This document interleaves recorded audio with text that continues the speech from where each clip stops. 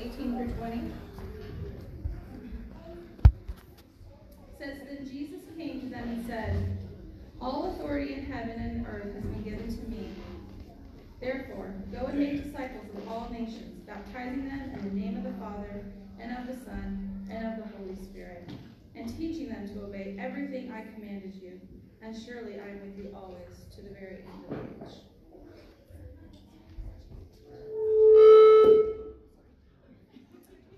Pray with me, please. Father in heaven, thank you so much for this beautiful day you've given us, Father. Thank you, Father, for your Spirit that's dwelling here in this place. Father, I pray that as we listen to this message of being called out disciples, Father, that we would be inspired, that, Father, we would be empowered to go into our community and to share the gospel. Father, thank you for Matt. Thank you for his preparation. And I pray, Father, that this service will be a blessing to all. In Jesus' name, amen. All right. Well, good morning, church. Morning. God is good. All the time. And all the time? God is good. Amen. You know, it's interesting. They always say if you're in acting, never share the stage with dogs and with kids. Well, they say the same thing with preaching, except you're not supposed to share preaching duties with potluck. It just doesn't work out that way. So I'm very aware that, and I'm aware that you guys are aware that we have tables in the back, that there's food in the back. So there's a table behind us. There was sort of a table in the middle of service, and there'll be a table at the end. So that's good. I promise I'll get you there as quickly as I can. Let's dine a little bit on the Word of God, though. Is that all right? All right. So the story of redemption. We as a church have been going through a process most recently, really trying to rebuild momentum for 2019. And that process has basically taken us through three significant focuses. The first one is we are doing our best to discover our vision. We think we've got a pretty good handle on that now. The second thing we are doing is developing a way to make disciples. Not the way to make disciples, as if there's only one, but a way to make disciples, because being intentional is important. And then finally, by really deepening our spiritual rhythms, making sure that what we're doing as a church flows out of where we're going, right? So making sure, essentially, that decisions we make, directions we go, things we do are furthering what we're trying to accomplish. It just makes sense that way. So I want to draw your attention first and foremost to our website. I'm going to have Tracer do it in a much better way than I have it right now. But right now, it's been sort of set up as a resource for us. I want to kind of step us through a couple of things on our website. Right at the very beginning, you can see, of course, a church family loving a small town. The way it's set up is because on your phone, most people interact with us first on their phone. You have to kind of put everything right in the middle. So it's a little less fancy than it should be, and I'm sure our web expert will fix that when we get to it. But this is letting everyone know. Do you know that your church and your city wants to know that you're up to something? Your city wants to know that you're up to something. Because most of the time, most cities think we're just kind of up to our own thing. And so it's important for our city to know that we're up to something. So our vision's right there on the front page. One step in, of course, you have a mission, what our mission is all about. We are a church family doing what? Loving. Okay. We are a church family doing what? Loving a small town. Awesome. The way we go about loving that small town is by building relationships, belonging to small groups, bringing ourselves and another person or others to church on Sunday, becoming disciples, and blessing our city. That's how a church family loves a small town. We build, belong, bring, become, and bless. And so there's some links there to kind of explain what we're up to. Another page that we have on, and this is one that's been updated recently. I encourage you all to check it out. This is our Who We Are sort of page. It has some core thoughts. It has our values that we've just gone over in our series, some core convictions, our explanation of inclusion with women in our church, as well as probably about a 4 or 5 page explanation from Scripture explaining how God has used women from the very beginning of the time and will all the way through to completion. And so I encourage you to look at those things And then we also have a what you can expect page. I didn't put it on the slide here. So people can read and see, hey, what kind of church am I going to experience when I show up? And then, of course, we have our discipleship resource page. This explains sort of the curriculum that we're using to make disciples. We have a Discipleship 101 course, Living God's Love. We're learning about God's story, right? Discipleship 201, which is how do I fit into the story? How does my unique place in the story? What is my part? What is my shape? Discipleship 301 is dealing with our hurts, habits, and hang-ups that we have in our own story, right? And then finally, what we're getting to this morning is Discipleship 401, which is how we share the story. So what is the story? What is my part? How do I fix my hurts, habits, and hang-ups within the story? And how do I share that story with other people? And that leads us to this. These are dad jokes. Anybody, well, you know, a good dad joke is the one that Jeremy shared with us. That's kind of a preacher joke, but it's a dad joke as well. These are dad jokes, but these are the punchlines for the dad joke. Let's see, you boil the heck out of it. They were cooked in grease. It's impossible to put down. Hilarious, right? Have you ever noticed that punchlines, apart from the narrative, don't really punch at all? You ever notice that if you get the answer without understanding the formula, it's just sort of orienting? Everyone understands those words. Everyone sees, you know, they recognize words. They see how the sentence flows. But it doesn't really matter because if you don't have the rest of the joke, it just doesn't have any effect. The reason I bring this up is because I believe this is the challenge that we face in evangelism today. I believe this is the challenge that you and I will have sharing the story of God with other people. Or at least that's the challenge I hope we learn to overcome by sharing the story of God with other people. I see a lot of people, the way they approach discipleship is delivering the gospel apart from a context for people to understand. And so you can talk about the death and burial and resurrection. You can talk about what Jesus has done. And unfortunately, in our culture today, it doesn't have the same punch that it used to, for a lot of different reasons. Oh, by the way, I won't leave you hanging, right? You boil the heck out of it. What was that? Let's see. How do you make holy water? They were cooked in grease. Oh, yeah. Did you know that French fries weren't actually cooked in France? They were cooked in grease. And then, of course, this is Merlin's book. It's impossible to put down. What do you mean? I've been reading a book about anti-gravity. Right? Once you add the story, once you add the rest of it, all of a sudden the punchline begins to make sense. Right? It may not be funny, but it still makes sense, right? And the same is true when it comes to the gospel. Without the context, without the story, the gospel, what Jesus has done sometimes falls on deaf ears. In fact, if we're not aware of that, if we're not cautious of that, we have a tendency to assume there's something wrong with the ears. We have a tendency to assume maybe it wasn't my delivery of the joke, it was obviously them. They didn't have a good sense of humor. Sometimes we end up judging the hearers of the word instead of evaluating how we present it. And I think it's very important that we caution ourselves from that because a lot of people are doing it. How many guys know who Francis Chan is? Right? I love Francis Chan. I know you love Francis Chan. Francis Chan is one of my favorite speakers. I got a chance to see him a couple times in California. He built a mega church and then gave it all up and said, I need to go do house churching. I need to go build house churches.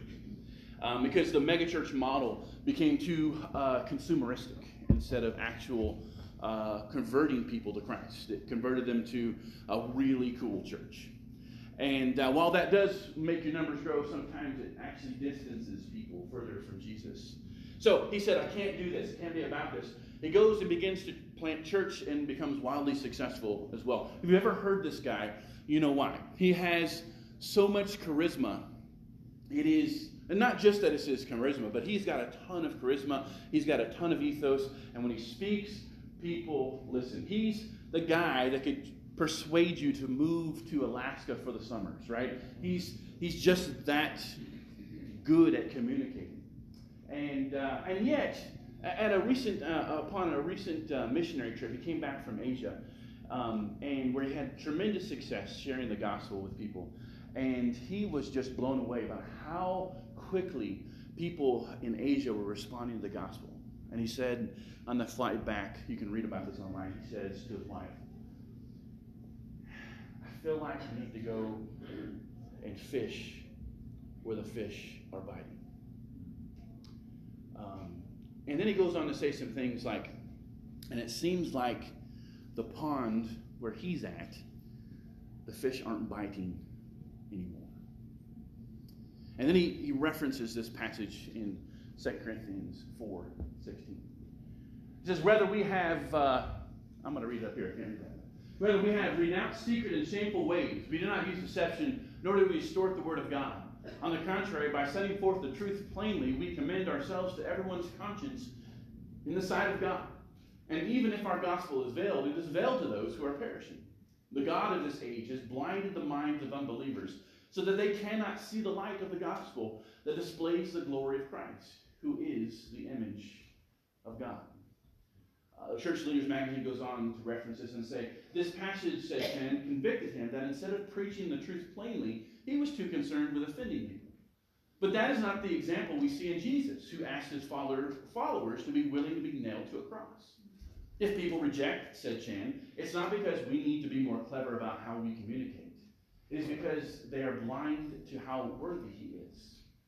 I realized for years we keep trying different types of bait, but the truth is the fish just aren't biting. They're blinded. The remarks are startling to me for a number of levels, but probably the most is because he's been wildly successful. He has been good and has effectively drawn thousands of people to Jesus. And yet he feels as if things are becoming more blind. Well, it's interesting. I think a lot of this has to do with the fact that our culture and society is moving further and further away from the biblical story. People don't know their Bibles, y'all. They don't know the story. They don't know the context. They have an experience with grandma and grandpa when they come to church. At most, they just don't know the big narrative anymore. You used to be able to just present the punchline because everyone was reading the joke. Now people aren't reading the context. And so when the gospel is delivered, there's no punch because they're just not understanding how it all works together. And if they do understand how it all gets together, a lot of times what they're responding to is sort of a gospel of sin management. Instead of the way the gospel is really trying to communicate about a new king and a story of redemption. I want to put this out there because I think even some of our best anglers from time to time look at their surroundings and say, man, doesn't look like the fish are biting. And I just want to encourage you, the fish will bite. People are looking for significance. People are looking for what is missing. People are looking for Jesus. They just don't know it yet. And it's our job. It's our job to come in and to help them understand what the gospel is all about. Please don't get to a place in your life where you judge your efforts of sharing the gospel and by really judging the other person. You know what? The gospel may be veiled to them, and unless you are Paul, just be very wary of saying they've been blinded. Maybe they've just been blinded to you. Maybe we just need to add a story so the gospel makes sense. And that's what leads us to this. Next Generation for Christ is a resource that's been founded by a friend of mine by the name of James Norred. He's a member of the Churches of Christ, and he got his PhD, or his doctorate in ministry, rather, from Fuller Seminary in California. I was telling Vicki earlier today, when I was kind of coming up with a presentation of the story of God in 6 acts, he was working on a master's thesis, basically a gospel presentation and using the same thing. Had no idea each other were working on this. And when I went out to look for resources that I can kind of plug in and into this 6-act play, I discovered this site. And it was like, dude, you're doing what I was trying to get ready to develop. A way of presenting the gospel in 6 acts that shares the entire story of Scripture, not just the get out of hell free card, right? But the entire picture of Scripture, and really provides a context for the gospel. And he's done it in a way that I believe is fantastic for the next generation, right? It's very image-driven. He has gone around the world putting together really high-quality videos to help introduce and explain and ask questions. How many guys are familiar with like the old Jewel Miller film strips, right? This is not Jewel Miller's film strips, right? This is HD, high-quality, grace-centered, all about Jesus, story-driven gospel. And it is phenomenal. And I'll let him introduce a little bit more.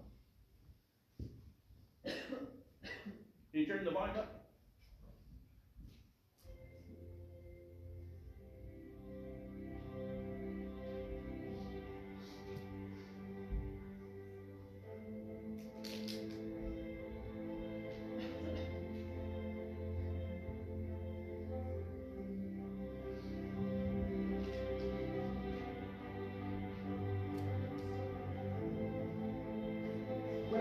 Seeking God, a lot of questions come to mind, such as who is God and what is he like? Where do we come from? Why do we exist? And if there is a God, why is there so much pain and evil and suffering in the world? And on a personal level, does God have a plan for my life? My first year in ministry, I was serving with a group of Christ followers as a minister in the church. And there was a young girl in the group named Chelsea. And she was the sweetest, kindest little girl.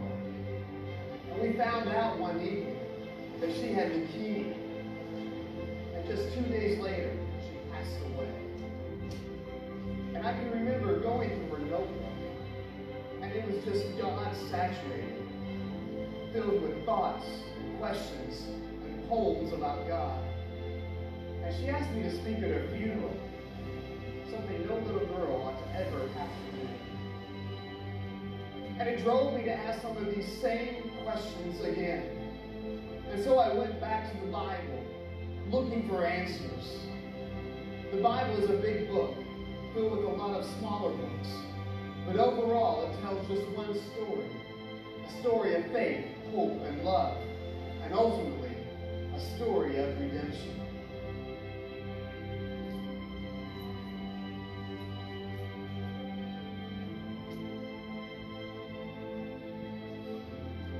So this is just the beginning of this series, but I've talked to the elders. We've actually subscribed to his mission site. We have access to these videos, to everything we're going to go through for the next 5 weeks rather. We're going to step through a 5-week presentation of the story of redemption. And they have videos that go along with it. They have discussion questions that go along with it, all of which that will be resourced as a church from this particular website. The goal is that we'll have a tool. One of the challenges of encouraging a whole church to be about discipleship is saying, okay, you got it, go for it.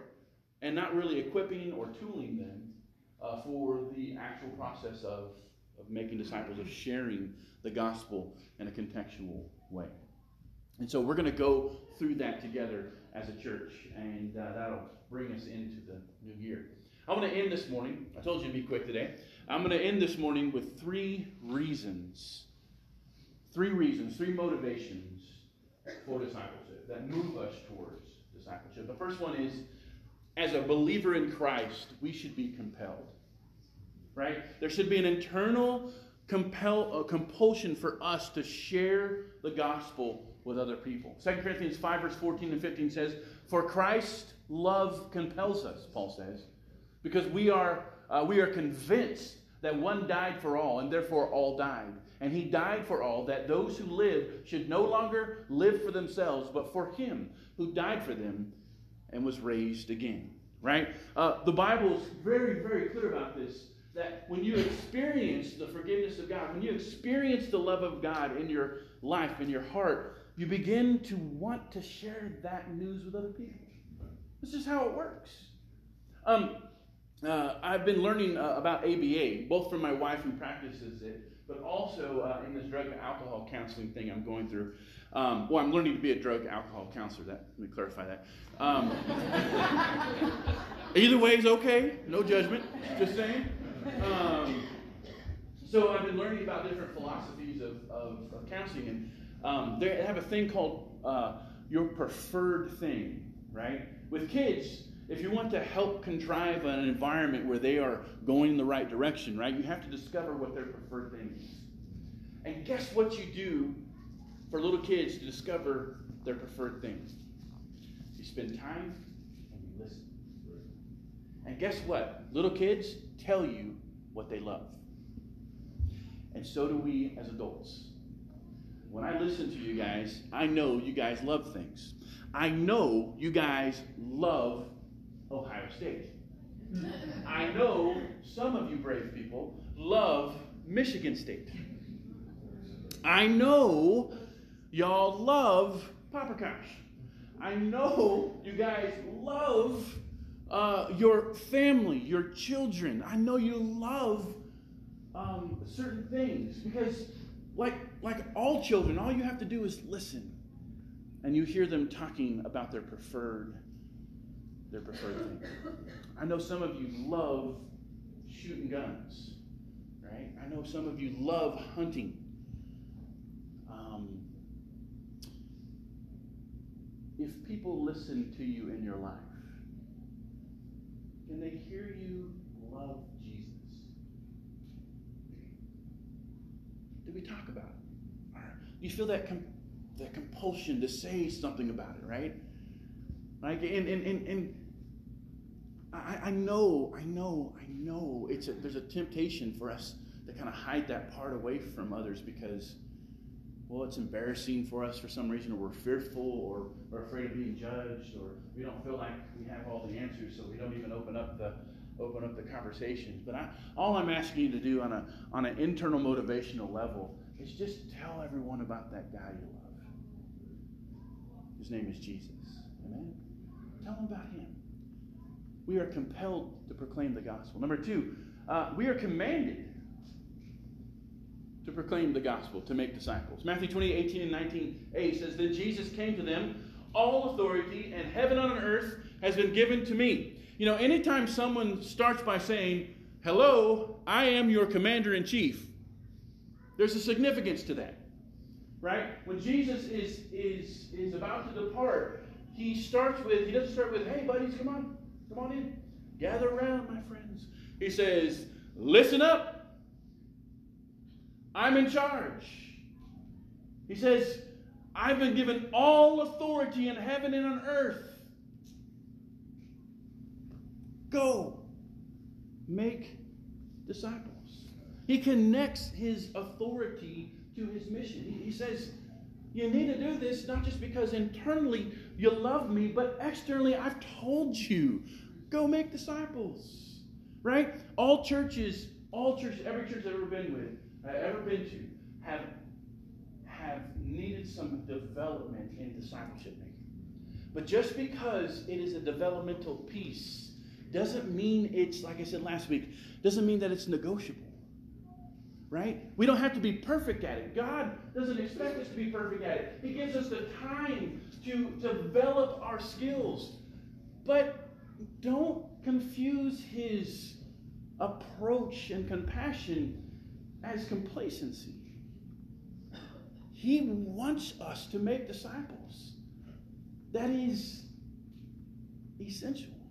It's one of those things we can't give up, right? We can't give up the table, and we can't give up the commission to go and make disciples. Right? We need this internal love that is just, hey, I got to tell you about this guy I met. His name is Jesus. He turned my world upside down. Oh, by the way, he also told me to share his story with you. And the third thing, and this is a really neat thing, we're also promised connection. We are connecting with the God in Jesus whom he sent. There's this conversation that goes around in 12-step circles. When you get to the 12th step, you're not done. When you get to the 12th step, when you get to the point where you have discovered and you've worked for and you've been able to grab a hold of recovery, the only way you keep holding on to recovery is by letting recovery go. The only way you move on, the only way you continue to mature, to continue your recovery process, is by sharing that recovery process with other people. There is this story in Scripture of a man with a shriveled hand. We would refer to him as a person who is lame. Scripture speaks of him as a lame person. Not lame as not cool, but lame as in his hand isn't developed as it should. I feel like I hear an angst in people sometimes, like, I want to have this personal relationship with God. And I want it to be real, and I want to know him, and I want to spend time with him. And sometimes I feel like we miss the fact that he said he promised to show up for us. And where did he say he promised to show up with us? He says, and surely I'm with you when? Where did he say that? He said that in connection to his commission. He says, go, make disciples. I'm going to be there with you. That's where we meet him.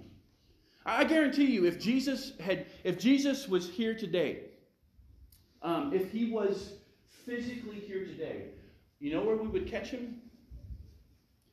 Sharing the gospel. That's what we catch him doing. If you want to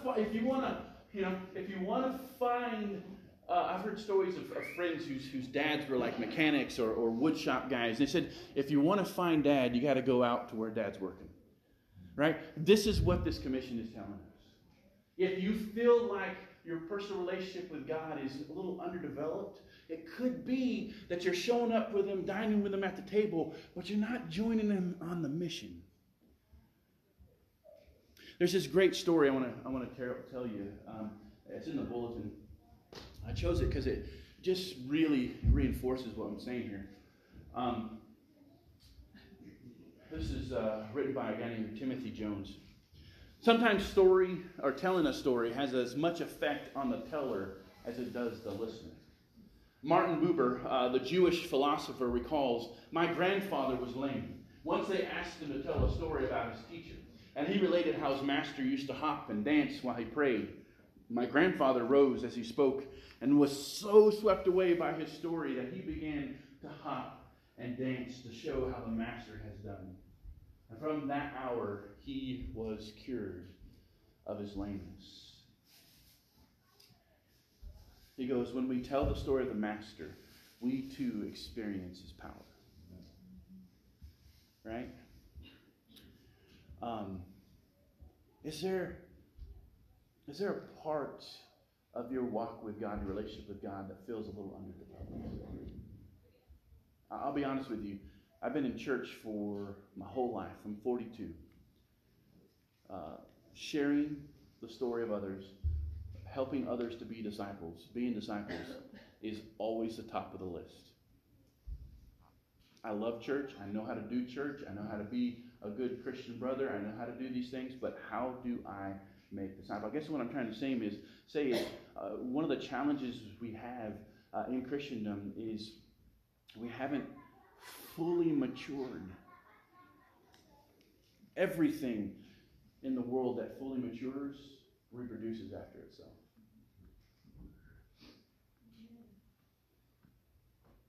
Everything. This is the one area that churches kind of struggle with, that believers kind of struggle with. How do we make disciples faithfully? How do we not make consumers? How do we make disciples? People who are in love with Jesus. I promise you, I make a promise with you.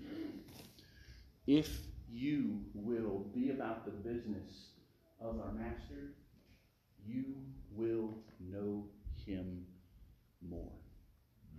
You will experience him more. You will share in that power. It will make your heart begin to beat again. Let's all be standing. I told you we started with a table. We had a table in the middle, and we have a table in the end. So I thought this is a good way to go.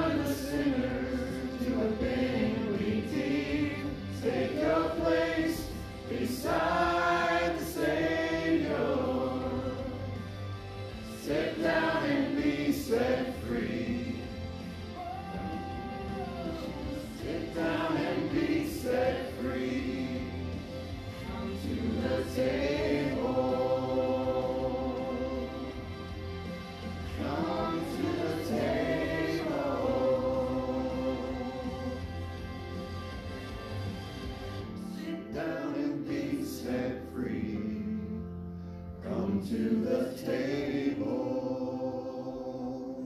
Well, we invite you to our tables. Let's end this way. To him who is able to keep you from stumbling and to present you before his glorious presence without fault and with great joy, to the only God, our Savior, be glory, majesty, power, and authority through Jesus Christ our Lord, before all ages, now and forevermore. Amen. Amen. Be blessed, church. 28, 18 through 20. Says, then Jesus came to them and said, all authority in heaven and earth has been given to me. Therefore, go and make disciples of all nations, baptizing them in the name of the Father, and of the Son, and of the Holy Spirit, and teaching them to obey everything I commanded you. And surely I am with you always, to the very end of the age.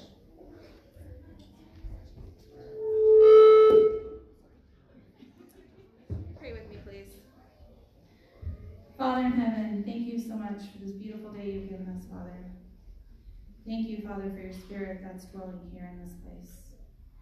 Father, I pray that as we listen to this message of being called out disciples, Father, that we would be inspired, that, Father, we would be empowered to go into our community and to share the gospel. Father, thank you for Matt. Thank you for his preparation. And I pray, Father, that this service will be a blessing to all. In Jesus' name, amen. All right. Well, good morning, church.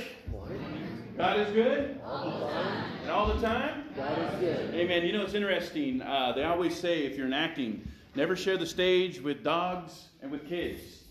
Well, they say the same thing with preaching, except you're not supposed to share preaching duties with potluck. It just doesn't work out that way. So I'm very aware that, and I'm aware that you guys are aware that we have tables in the back, that there's food in the back. So there's a table behind us. There was sort of a table in the middle of service, and there'll be a table at the end. So that's good. I promise I'll get you there as quickly as I can. Let's dine a little bit on the Word of God, though. Is that all right? All right. So the story of redemption.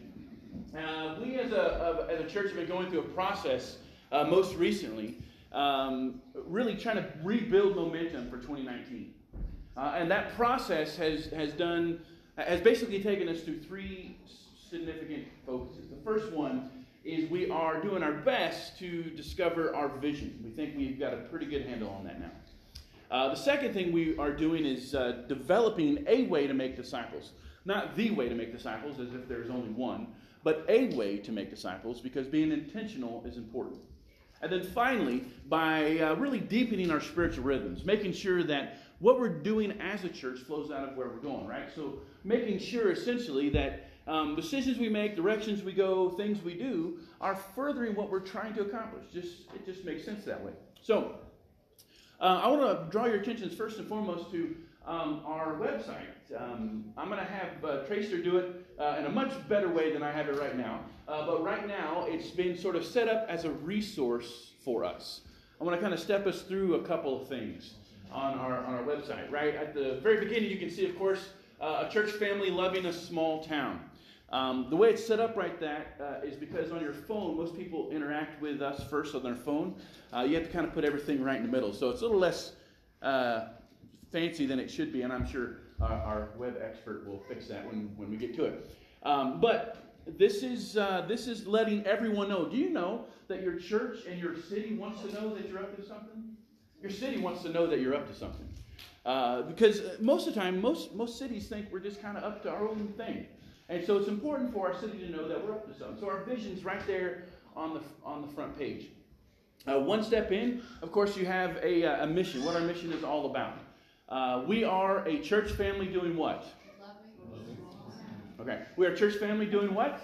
Loving a small town. Awesome. The way we go about loving that small town is by building relationships, belonging to small groups, bringing ourselves and another person or others to church on Sunday, becoming disciples, and blessing our city. That's how a church family loves a small town. We build, belong, bring, become, and bless. And so there's some links there to kind of explain what we're up to. Another page that we have on, and this is one that's been updated recently. I encourage you all to check it out. This is our who we are sort of page. It has some core thoughts.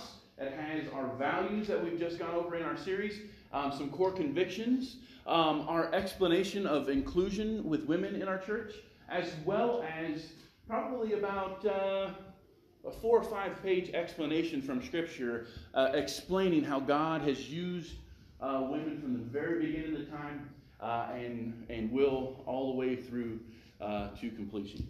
And so I encourage you to look at those things. And then we also have a what you can expect page. I didn't put it on the slide here. So people can read and see, hey, what kind of church am I going to experience when I show up? And then, of course, we have our discipleship resource page.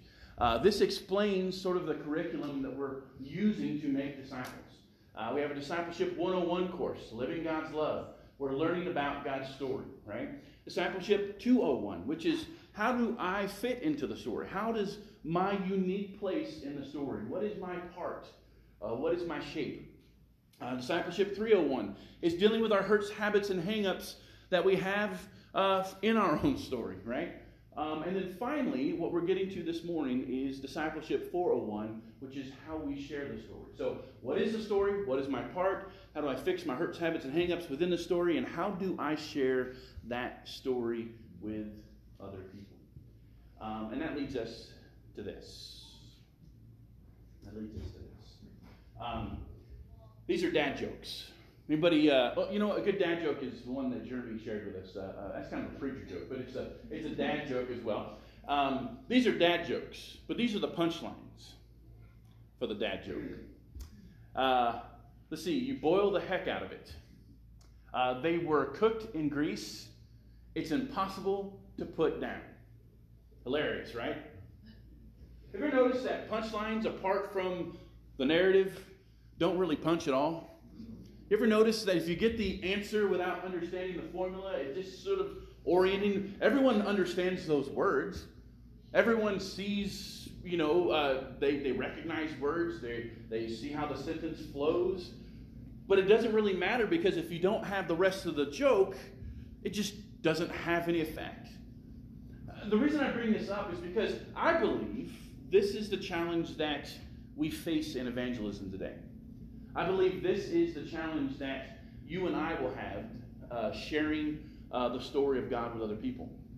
Or at least that's the challenge I hope we learn to overcome by sharing the story of God with other people. I see a lot of people, the way they approach discipleship is delivering the gospel apart from a context for people to understand.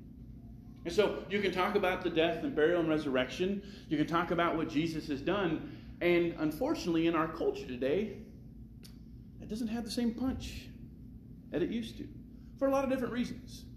Oh, by the way, I won't leave you hanging, right? You boil the heck out of it. What was that? Let's see. How do you make holy water? They were cooked in grease. Oh, yeah.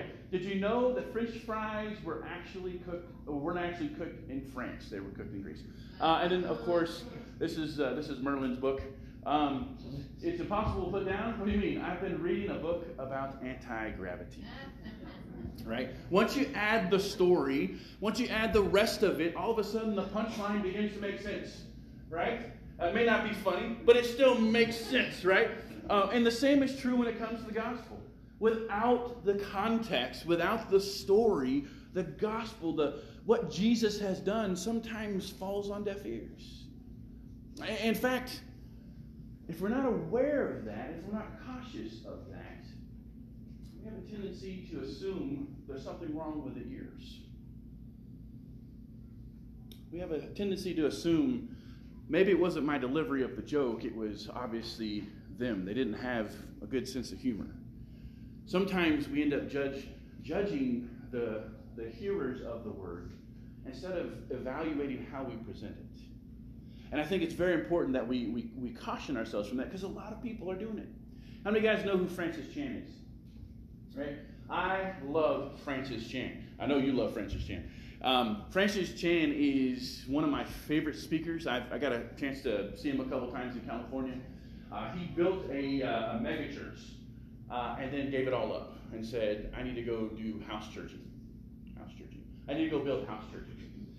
because the megachurch model became too consumeristic instead of actual converting people to Christ. It converted them to a really cool church. And while that does make your numbers grow, sometimes it actually distances people further from Jesus. So he said, I can't do this. It can't be about this. He goes and begins to plant church and becomes wildly successful as well. If you've ever heard this guy, you know why. He has so much charisma.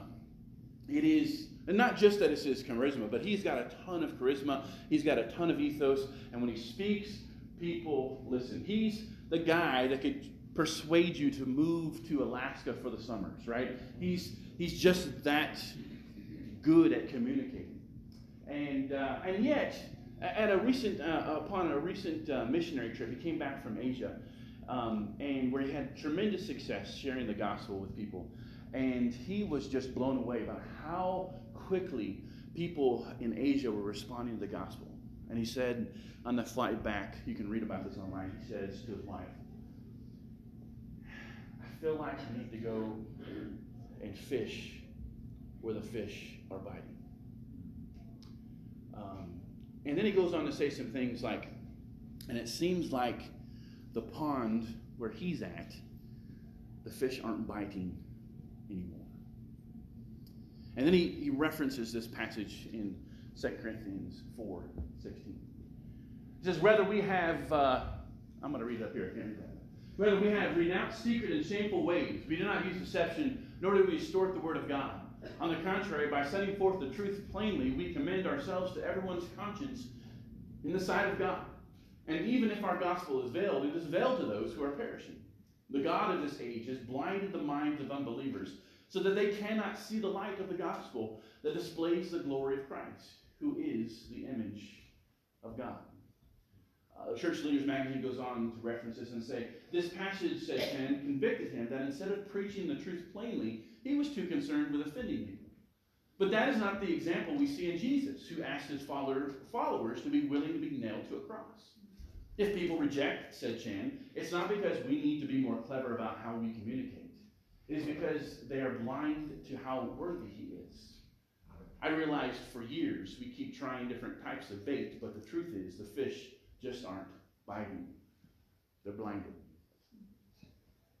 The remarks are startling to me for a number of levels, but probably the most is because he's been wildly successful. He has been good and has effectively drawn thousands of people to Jesus. And yet he feels as if things are becoming more blind. Well, it's interesting. I think a lot of this has to do with the fact that our culture and society is moving further and further away from the biblical story. People don't know their Bibles, y'all. They don't know the story. They don't know the context. They have an experience with grandma and grandpa when they come to church. At most, they just don't know the big narrative anymore. It used to. You used to be able to just present the punchline because everyone was reading the joke. Now people aren't reading the context. And so when the gospel is delivered, there's no punch because they're just not understanding how it all works together. And if they do understand how it all gets together, a lot of times what they're responding to is sort of a gospel of sin management. Instead of the way the gospel is really trying to communicate about a new king and a story of redemption. I want to put this out there because I think even some of our best anglers from time to time look at their surroundings and say, man, doesn't look like the fish are biting. And I just want to encourage you, the fish will bite.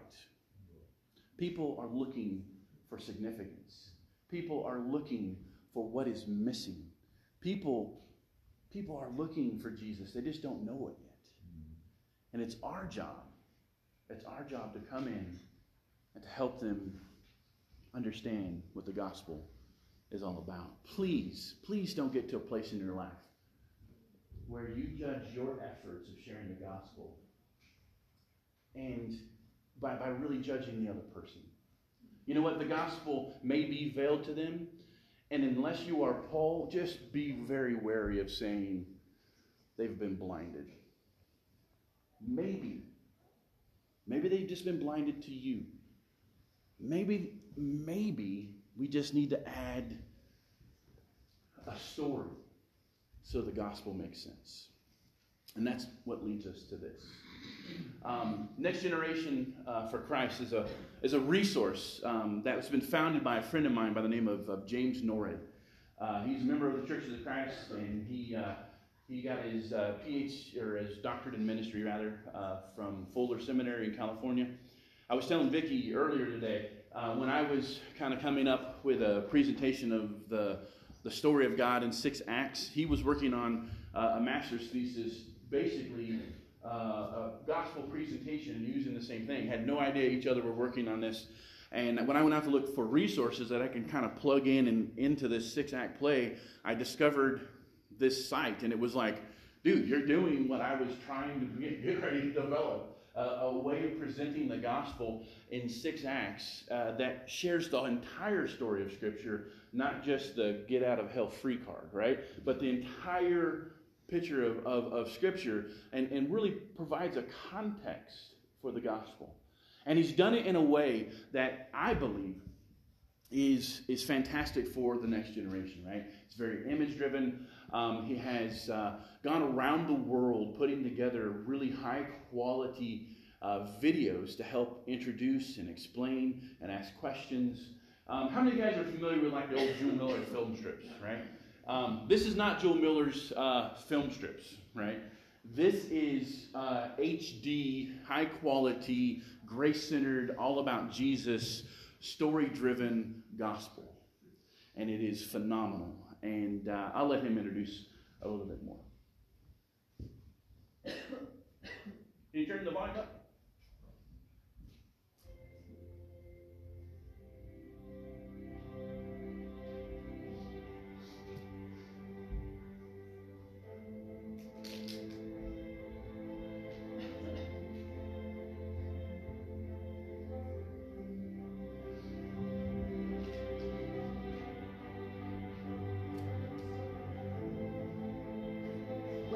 Seeking God, a lot of questions come to mind, such as who is God and what is He like? Where do we come from? Why do we exist? And if there is a God, why is there so much pain and evil and suffering in the world? And on a personal level, does God have a plan for my life? My first year in ministry, I was serving with a group of Christ followers as a minister in the church. And there was a young girl in the group named Chelsea. And she was the sweetest, kindest little girl. And we found out one evening that she had leukemia. And just 2 days later, she passed away. And I can remember going through her notebook. And it was just God-saturated, filled with thoughts and questions and poems about God. And she asked me to speak at her funeral. Something no little girl ought to ever have to do. And it drove me to ask some of these same questions again. And so I went back to the Bible, looking for answers. The Bible is a big book, filled with a lot of smaller books. But overall, it tells just one story. A story of faith, hope, and love. And ultimately, a story of redemption.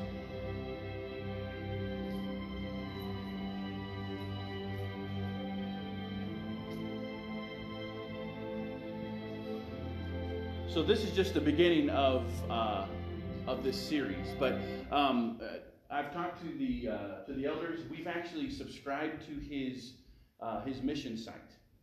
We have access to these videos, to everything we're going to go through for the next 5 weeks rather. We're going to step through a 5-week presentation of the story of redemption.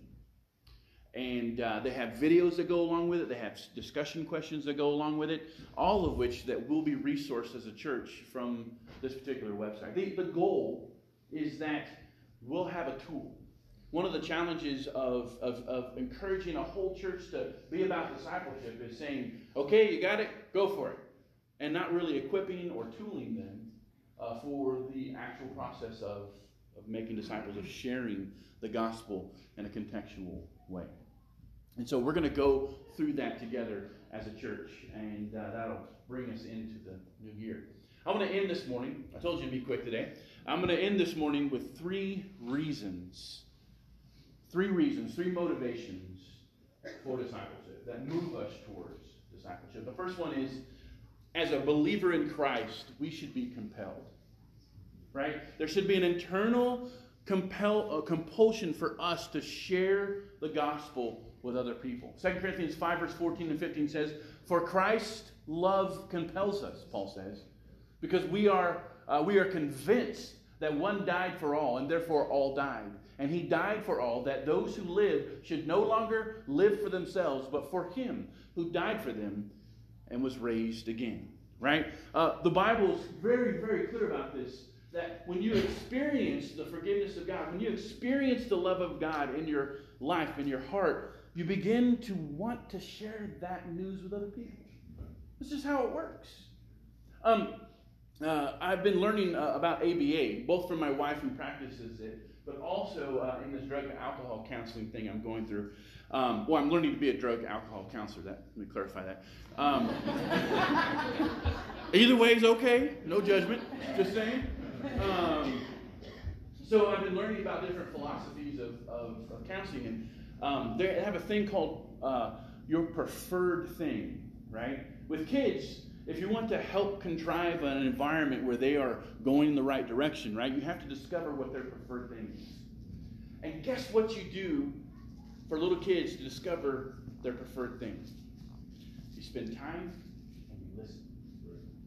And guess what? Little kids tell you what they love. And so do we as adults. When I listen to you guys, I know you guys love things. I know you guys love Ohio State. I know some of you brave people love Michigan State. I know y'all love Paprikash. I know you guys love your family, your children. I know you love certain things, because like all children, all you have to do is listen, and you hear them talking about their preferred thing. I know some of you love shooting guns, right? I know some of you love hunting.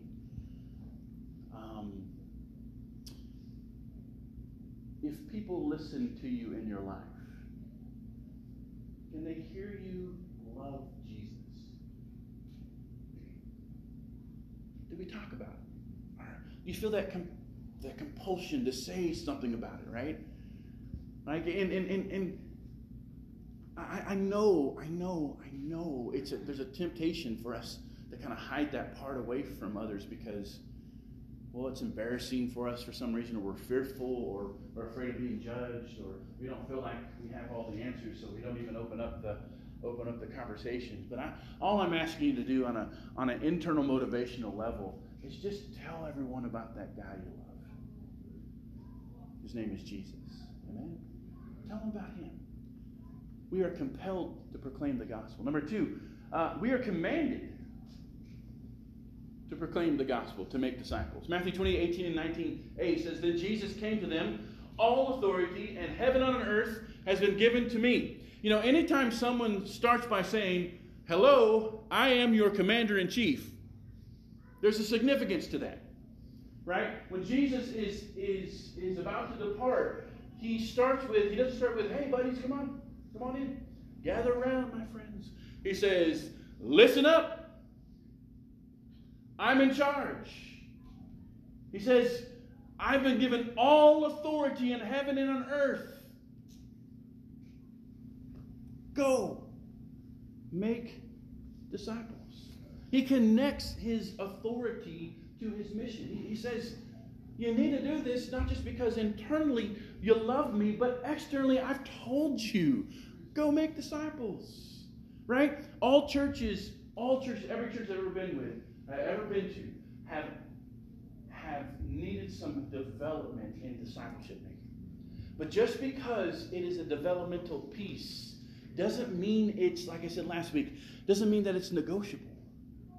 Right? We don't have to be perfect at it. God doesn't expect us to be perfect at it. He gives us the time to develop our skills. But don't confuse his approach and compassion as complacency. He wants us to make disciples. That is essential. It's one of those things we can't give up, right? We can't give up the table. And we can't give up the commission to go and make disciples, right? We need this internal love that is just, hey, I got to tell you about this guy I met. His name is Jesus. He turned my world upside down. Oh, by the way, he also told me to share his story with you. And the third thing, and this is a really neat thing, we're also promised connection. We are connecting with the God in Jesus whom he sent. There's this conversation that goes around in 12-step circles. When you get to the 12th step, you're not done. When you get to the 12th step, when you get to the point where you have discovered and you've worked for and you've been able to grab a hold of recovery, the only way you keep holding on to recovery is by letting recovery go. The only way you move on, the only way you continue to mature, to continue your recovery process, is by sharing that recovery process with other people. There is this story in Scripture of a man with a shriveled hand. We would refer to him as a person who is lame. Scripture speaks of him as a lame person. Not lame as not cool, but lame as in his hand isn't developed as it should. I feel like I hear an angst in people sometimes, like, I want to have this personal relationship with God. And I want it to be real, and I want to know him, and I want to spend time with him. And sometimes I feel like we miss the fact that he said he promised to show up for us. And where did he say he promised to show up with us? He says, and surely I'm with you when? Where did he say that? He said that in connection to his commission. He says, go, make disciples. I'm going to be there with you. That's where we meet him. I guarantee you, if Jesus was here today, if he was physically here today, you know where we would catch him? Sharing the gospel. That's what we catch him doing. If you want to find, I've heard stories of friends whose dads were like mechanics or wood shop guys. They said, if you want to find dad, you got to go out to where dad's working. Right? This is what this commission is telling us. If you feel like your personal relationship with God is a little underdeveloped, it could be that you're showing up with him, dining with him at the table, but you're not joining him on the mission. There's this great story I want to tell you. It's in the bulletin. I chose it because it just really reinforces what I'm saying here. This is written by a guy named Timothy Jones.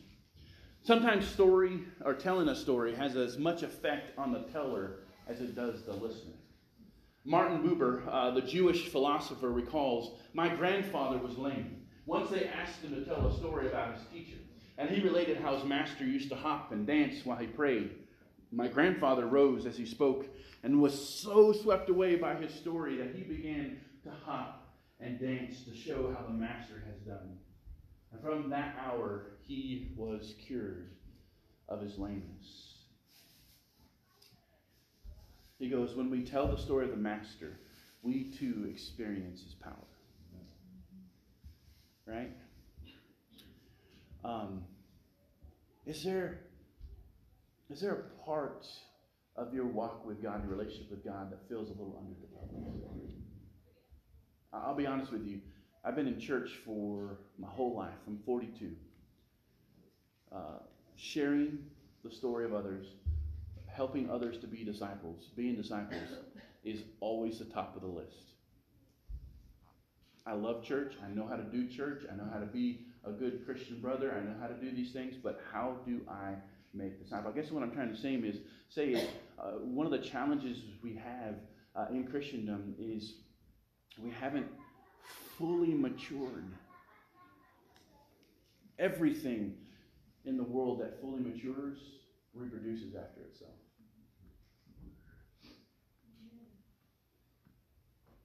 Everything.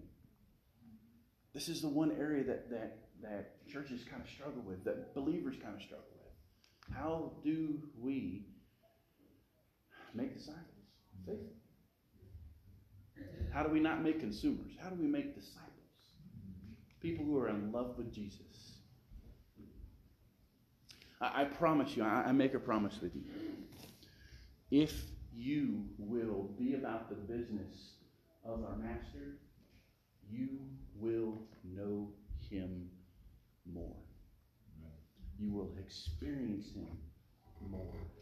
You will share in that power. It will make your heart begin to beat again. Let's all be standing. I told you we started with a table. We had a table in the middle, and we have a table in the end. So I thought this is a good way to go.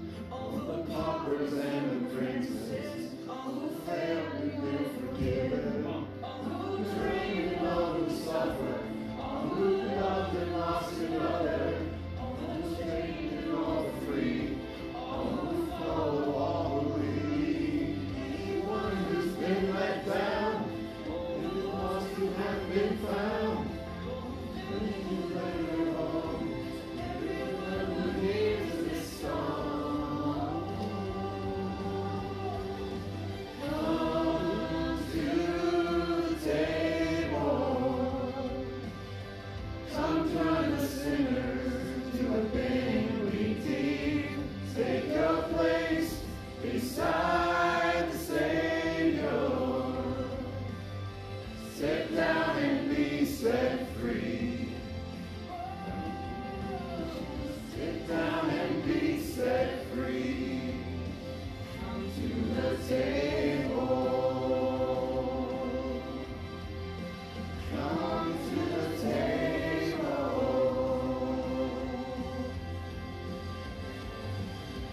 Sit down and be set free. Come to the table. Well, we invite you to our tables. Let's end this way. To him who is able to keep you from stumbling and to present you before his glorious presence without fault and with great joy, to the only God, our Savior, be glory, majesty, power, and authority through Jesus Christ our Lord, before all ages, now and forevermore. Amen. Amen. Be blessed, church.